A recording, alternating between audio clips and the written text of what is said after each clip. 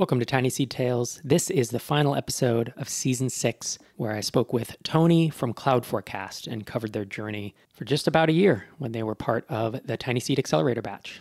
This episode serves as a nice capstone to the season. We reflect on where they've come from, and we look ahead at where they're going. Thanks so much for joining me for Season 3 of TinySeed Tales. Feel free to reach out at Rob Walling on Twitter and let me know if you enjoy these episodes and would like to hear a Season 4. And with that, let's dive into this episode of TinySeed Tales. It is very hard to switch from being tactical where we're at right now to being more strategic and looking at the bigger picture of our business, right? And it does feel very scary, and it's hard to remove control over what I've been doing for the last 3 or 4 years.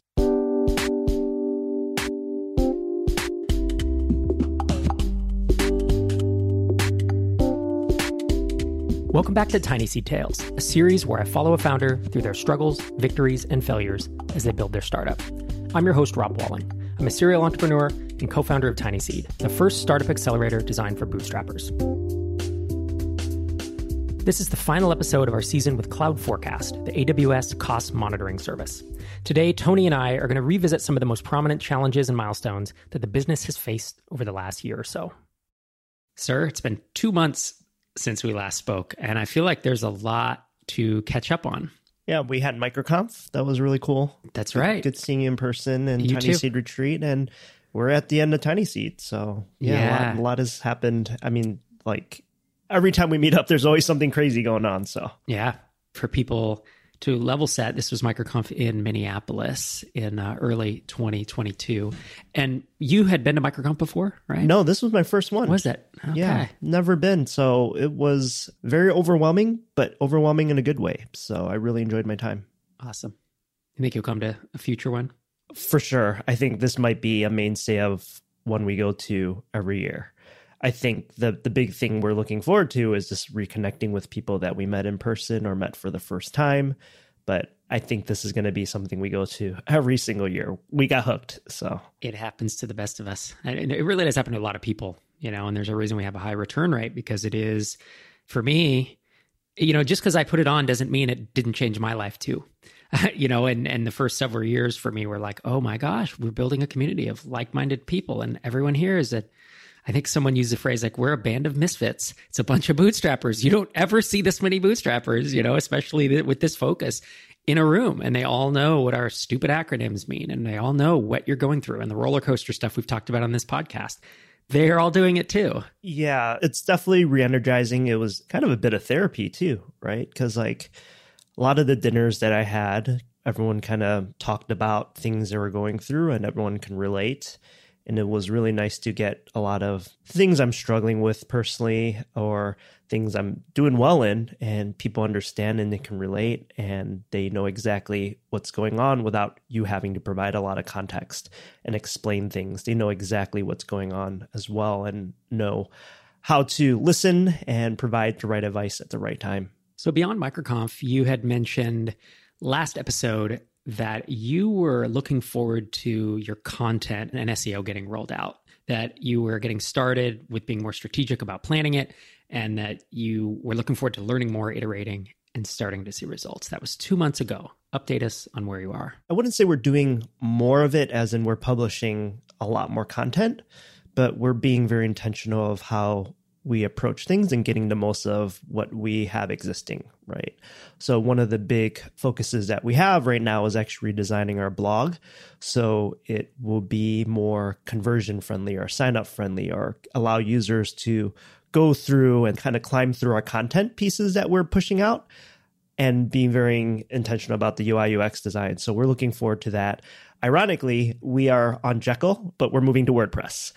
And it was a very intentional decision, for me as a non-technical co-founder. Every time we needed to make a change or adjustment on our Jekyll instance, it requires Francois' time, right? It requires his time to devote to it, to adjust some things. There's custom work that needs to be done.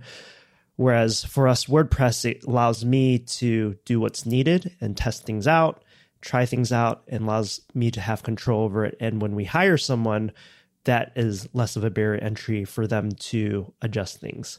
There's a lot of controversy with WordPress.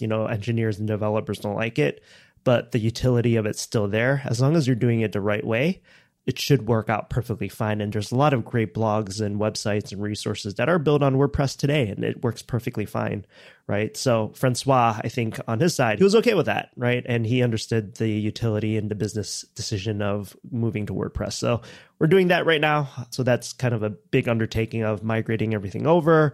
And then from there, it gives us a lot more options to try things out, like moving call to actions, building pillar pages, and expand that further and just build resource pages. I think it'll be pretty cool once we have that. So it's almost like doing more with what we have right now, and not necessarily when we think of SEO and content, we think of it like we publish more content, we publish more, we publish 10 articles a month, but it's not about that, right? It's like, how can we take what's existing and make sure it converts, and users also are getting value of what we're writing about too. So less is more. That platform conversion process, I always find frustrating, because for me, it's like standing still. It's like your end users won't notice and won't care, but you need to do this for a business purpose. Like we're on Squarespace, for example, with TinySeed MicroConf, and the page load time sucks. And that's not good in terms of SEO rankings. And so we have looked at migrating, and the bottom line is it's probably $10,000 in a month of work. I mean, it just sets us back in terms of, like, to me, it feels like quote unquote wasted person hours that could be dedicated to something else, like actually creating new content, or helping founders or whatever. So to me, it's a little bit like dealing with legal crap. Oh, GDPR request. Oh, GDPR changed again. And now I have to, it's just those things that are like plumbing that no one notices, but you need to do to keep your business afloat. Yeah, I agree with you on that. And it's hard, especially for us with limited resources. Like a lot of our customers don't see about probably 50% of the work I personally do, or even Francois does, right? When he's refactoring a bunch of code and making sure the app is working, or he is doing some baseline work in our database so it sets us up for success and expanded features. Users don't see that, right? And I wouldn't say it gets discouraging, especially if it takes longer, but it's hard to sit through that when I know that in the short term, it stalls, right? When your team is moving mountains to migrate a site or refactor code, it can definitely feel frustrating that your customers probably won't appreciate all the effort. But here, moving to WordPress is in service of improving Cloud Forecast blog. Even if people aren't noticing what's happening behind the scenes, their content strategy is receiving some attention.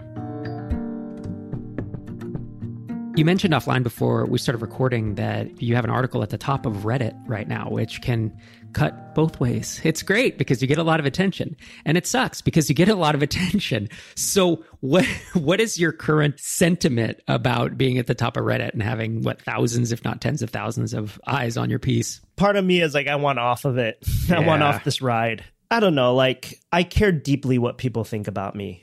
I care deeply about what people think about our company and how we approach things as well. Like, this piece was supposed to be just fun, and it's just an informational piece, right? And it has a Photoshop picture of Jeff Bezos riding a rocket with a cowboy hat on or something. I mean, we talked about Jurassic Park, and there's no part in the piece where we're taking an absolute stance on how we reduce carbon footprint with data centers and all that kind of stuff. We had a researcher who spent a lot of his academic career doing research, right? So like, the statistics don't lie. Like, I know that he's vetted out further, but it was just so surprising to see so many assumptions and things that people extracted from the article, and it was very irrelevant, right, to what we wrote about. So I think that was really hard to see, and really hard to stomach. We're exposed, right? And there's no going back at this point. Yeah, it's tough. I mean, I've been at the top of Hacker News many times with blog posts where I took a stance. Some when I didn't take the stance, people were claiming top of Reddit, top of Dig back in the day. Each of these, it always feels like that. And it sucks because what happens, what I found is there's often a bunch of positive comments.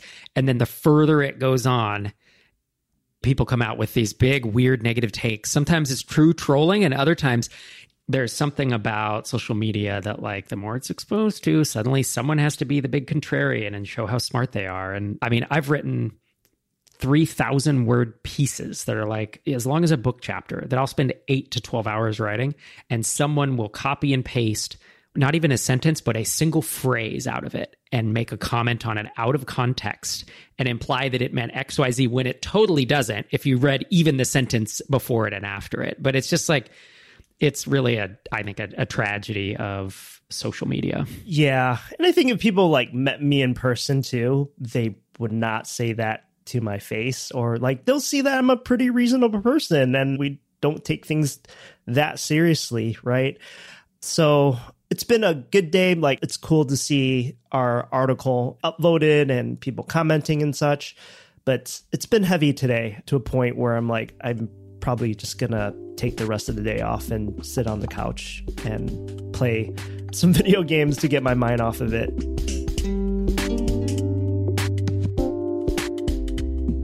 We'll link to the article in the show notes if you're curious. It seems like all that attention has taken a toll on Tony, but characteristically, he can see the bright side of having controversy on Reddit. Ignore the trolls and focus on the engagement. To focus on something more positive, I caught up with Tony about Arturo, the new senior engineer that he and Francois had just hired in the last episode.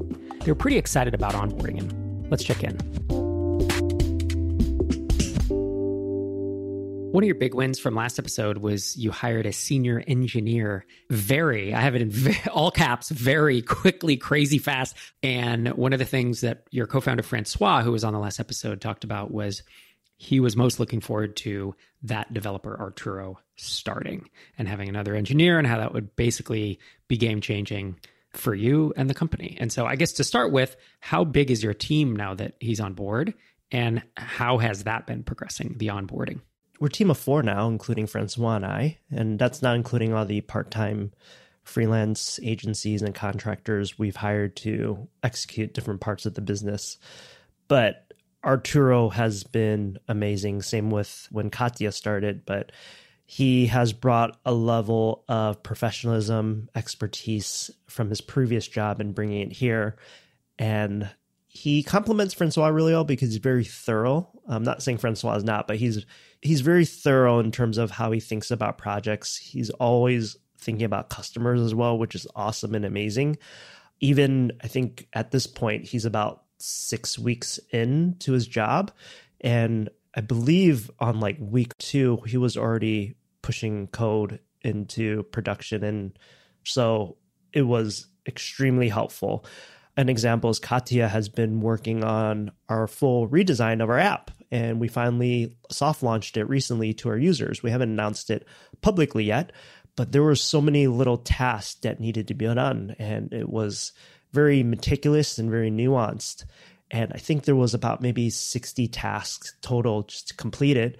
And he just jumped in and proactively solved some problems that we were trying to figure out, took care of projects that didn't require Francois to jump in. He just say, hey, I'll do this. Let me connect with Katya. We'll figure it out. And Francois did not have to get involved. So I think for Francois, it's been a big relief on his side, is like he can push out ideas and kind of get things started. And then Arturo from start to finish knows how to research, do what's needed to execute it, and then come back to us and give us some ideas. So he's been a huge help in that way. And we hope that as we grow out some of that team, he can be a really good force and good model for how we want our engineers to act and be like within our organization as a bootstrap startup. I think the thing that I really respect about him and what he does is he's very, very proactive. There's not one part where he's like, hey, can I help? Can I help? Can I help? And his mentality is, I can figure it out. I can figure it out. Right. And that is the ideal startup founder mentality as well. Right. Like, or someone who works at a startup. It's a problem that might be really tough, but I can figure it out. And I think it's a very important skill to have versus, hey, I don't know what to do, right? Like I'm stuck, right? So I think that's been the most amazing thing that I've noticed from Arturo's productivity and what he's been producing. That's great to find someone like that. You know, that can go too far in one direction where someone will take 2 days to grind on something, but they could have asked you and you would have told them the answer in 20 minutes or something. I've had employees like that or team members, but it doesn't sound like he's doing that. It sounds like he's a good balance of wanting to and being able to figure stuff out on his own. Yeah, we put him on a pretty big project that he's working on right now. He's kind of redoing a bit of how we approach some of our features and how we build reports. We send reports to our users about their AWS costs via email, Slack, and Microsoft Teams. Right now, the report is very black box. There's not much you can change. You can adjust some thresholds and such, but what you see is what you get, right? Like that's the email. So he's rewriting some of our backend and moving away from Scala and moving it back to Ruby. So that way we have some flexibility, because right now there's some mismatch on the backend, but he's rewriting some of those things. And then by doing that, we're going to give users a lot more flexibility of types of reports that they can see, or templated reports. So if users want to send a report to the CFO and there's some information that is particular to the CFO, they can select that template and send that type of report out. Or if there's a specific DevOps team that they care about certain metrics, we're going to give them the flexibility to be able to build those reports to only show them information they want to see. So we're very excited that he's tasked with this pretty big project, but I think he's up for the challenge. Something you and I talked about in an earlier episode was that you had a part-time SDR and realized very quickly that that wasn't enough, that you wanted to move more towards someone who's working more hours. I know that since then, like cold outreach wasn't necessarily a great win for you guys, so you've pivoted away from that altogether, I believe. But you really said, I don't think we're going to do any more part-time employees. Like, might hire some contractors, right, to do black box work, or might hire agencies, but we have the resources and we need the speed of having people in-house full-time. Is that where you are? Is that where you sit today? Yeah, I think that's still very much our mentality. And I think our mentality has evolved a bit, chatting with people and learning from that lesson as well. I think Francois and I put our heads together, like, what kind of company we want to build? What kind of employees we want to hire? And last episode, we talk a lot about intentionality of how we do that. And one of the big themes that Francois and I came up with was like, we want to hire really smart people and give them the space to do really cool things and have them be fulfilled with their jobs. And I think that's what we're seeing with Katya. We're seeing that with Arturo. That's why Francois and I started our own business. Like, we wanted the space to do something really cool. We wanted the space to help people out. We wanted the space to bring value to people. So, as mentioned, that's evolved from, if you hire someone part-time, it's harder to have them invested in it, right? Especially if they're spending only 10, 20 hours. But someone that's full-time, 40 hours, investing their career, very smart and sharp, and they just want the creative space to do good work and bring good stuff to the table and learn. We want that to be something we can provide as a company now that we have more resources financially and the way our company is growing.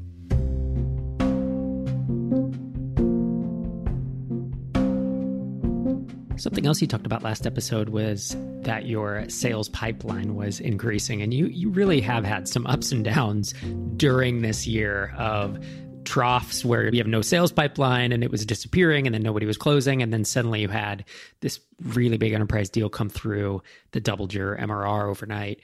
And last episode, it seems like things were upbeat, that you were optimistic and that the pipeline was doing well. Where does that stand today? Have you closed any of those, and what's the pipeline look like? Right now, we have a few enterprise deals that we're actually about to close by the end of the month. The signals are very strong on that side. Some of the sales calls we had with particularly one, there's no better feeling. When we sell into these companies, right, it's multiple people are at the table leveraging our product. And it's a bottom-up approach. So usually a DevOps engineer or engineering manager, they need to try out the product and then they need to get approval from people above them. So it's a very bottom-up approach. And every call that we've had with some of these opportunities, like, we just had to sit back and our point of contact sold our product to the team. Like, we didn't even have to say anything. There's no better feeling knowing that you have an advocate within the organization that gets their value, gets what you're doing, and understands where our value is and vouching for you within the organization. That is very powerful to me. So kind of back to your question. Yeah, like we had a very stellar March in terms of signups and opportunities. We soft launched a free community plan too. We're seeing really good traction on that. I don't think we even publicly announced it, and people are signing up using it, which is really great to see. April was not as strong as March in terms of just pure signups, but the pipeline of enterprise opportunities is relatively the same there. So we closed these deals. I feel pretty good about where we're at. But at the same time, it's still hard, right? Like, we still have a lot of things going on. So it's hard to keep focus on that amongst the many other parts of the business that also need attention as well. So I think the challenge right now that we're running into is like, where do we prioritize our time and what's the most important right now? So I think that's been a big struggle for me at the moment. That's been the running theme of this season, is almost every episode you say something like, we don't want to make the wrong decision on where to invest our funds. I'm not exactly sure where we should be investing our time. How do we do it intelligently? And should we deploy more? And then you used Summit and you said, we have a lot of capital and we doubled our MRR. We have even more. And suddenly it felt like this weight. I mean, I won't say suddenly, it was pretty much been the running thing this whole year. Where do you stand with that these days? I feel like it's getting heavier and heavier on my side. Man. Like, I say that, right? But it's like every month as we grew and as we got more capital, the weight gets heavier and heavier of like, especially on the business side, right? I'm solo right now. I'm the only one doing everything from marketing to customer success to support. Sales, Francois helps me out, here and there, but it's a lot, right? And we get more customers, the more people that we have to support.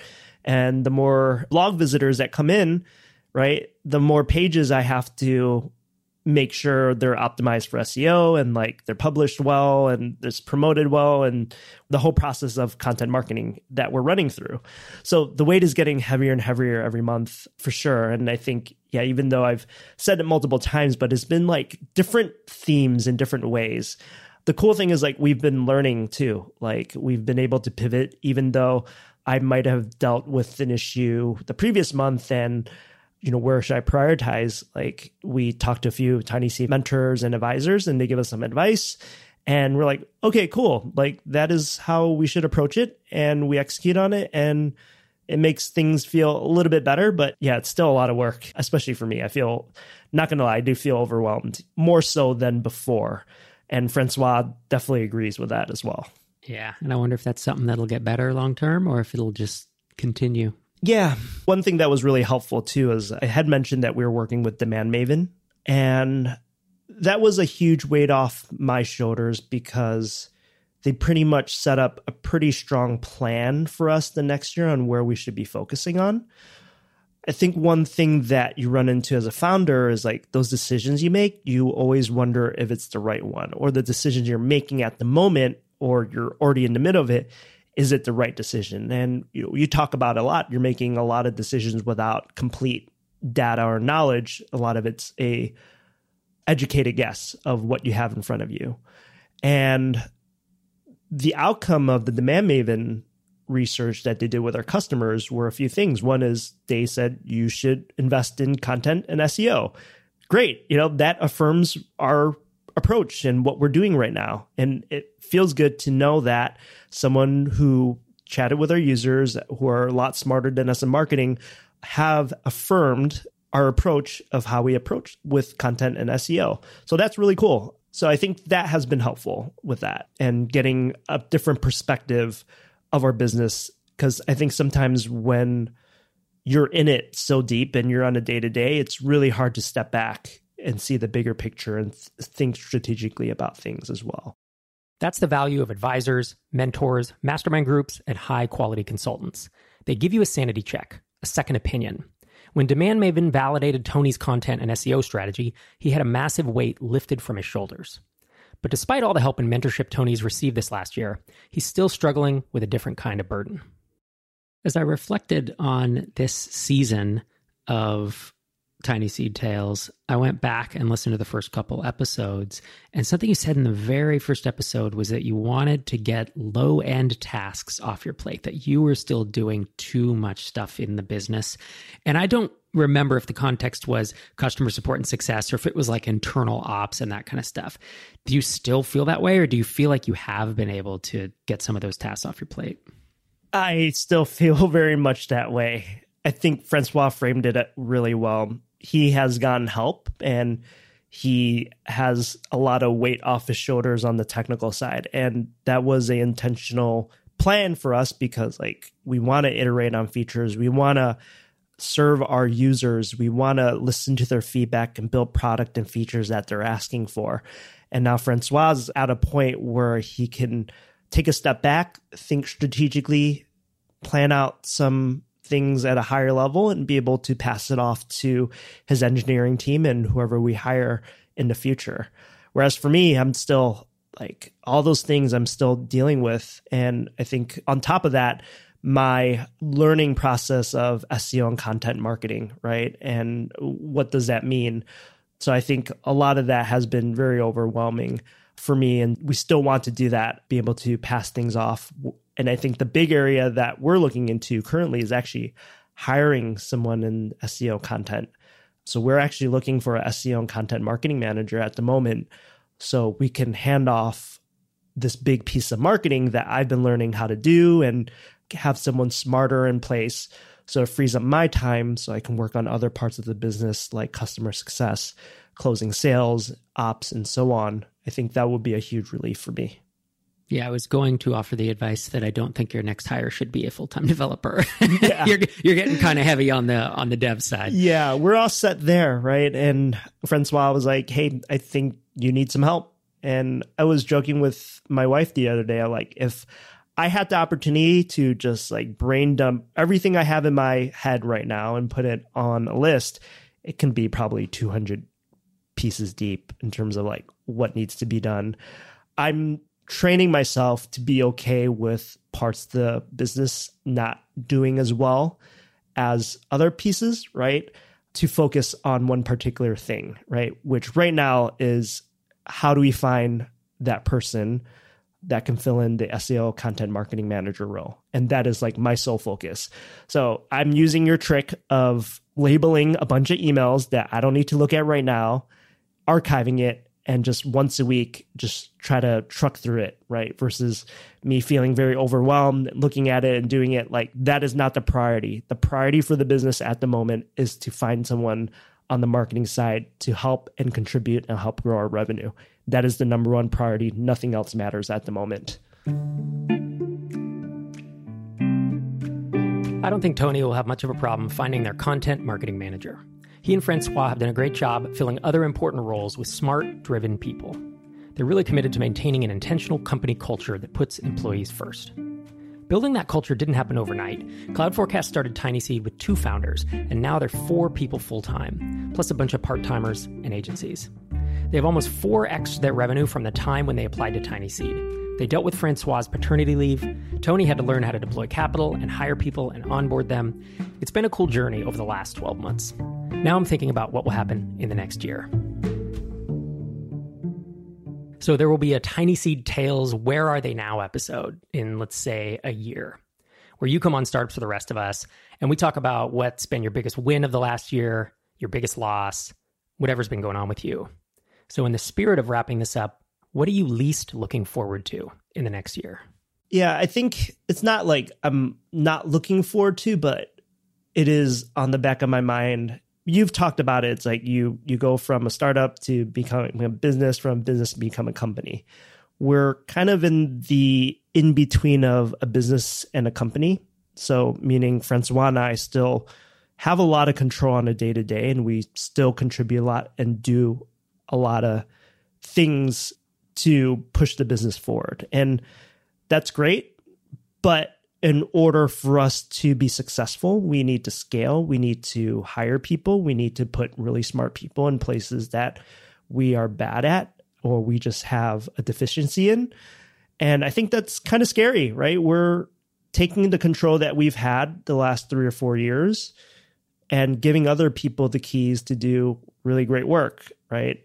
No doubt in my mind, like they will be successful, especially if we hire the right people. But it is very hard to switch from being tactical where we're at right now to being more strategic and looking at the bigger picture of our business, right? And trying to become a company.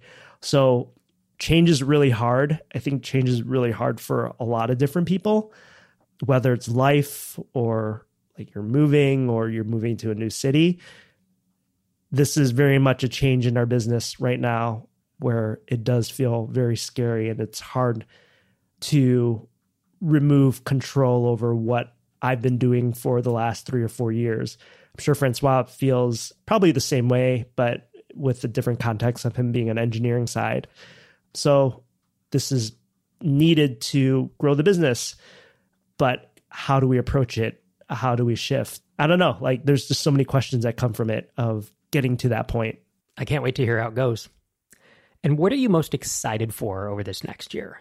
What do you hope has happened that you can talk about when you come back on the show? Yeah, I think one is building more of the business side and getting people in the door, hiring people, right? As mentioned, we are working on an SEO, content marketing manager hire at the moment. So getting that person started. Hopefully we can have someone come in maybe on the ops, admin, customer success support side as well. So that's another thing off my plate and someone that can handle that as well.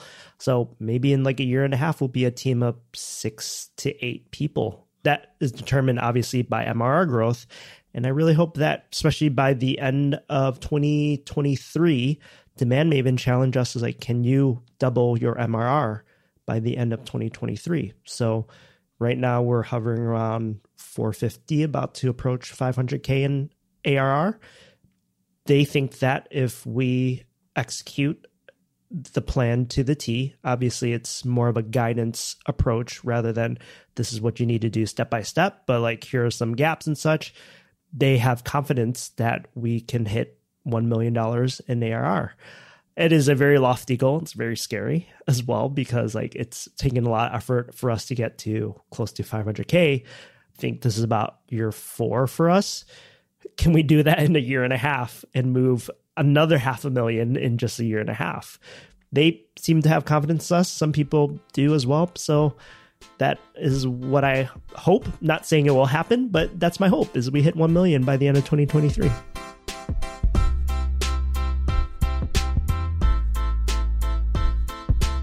Best of luck, Tony. I actually think you're going to reach your next goal earlier than you think. And then it's on to the next one. Thanks for listening.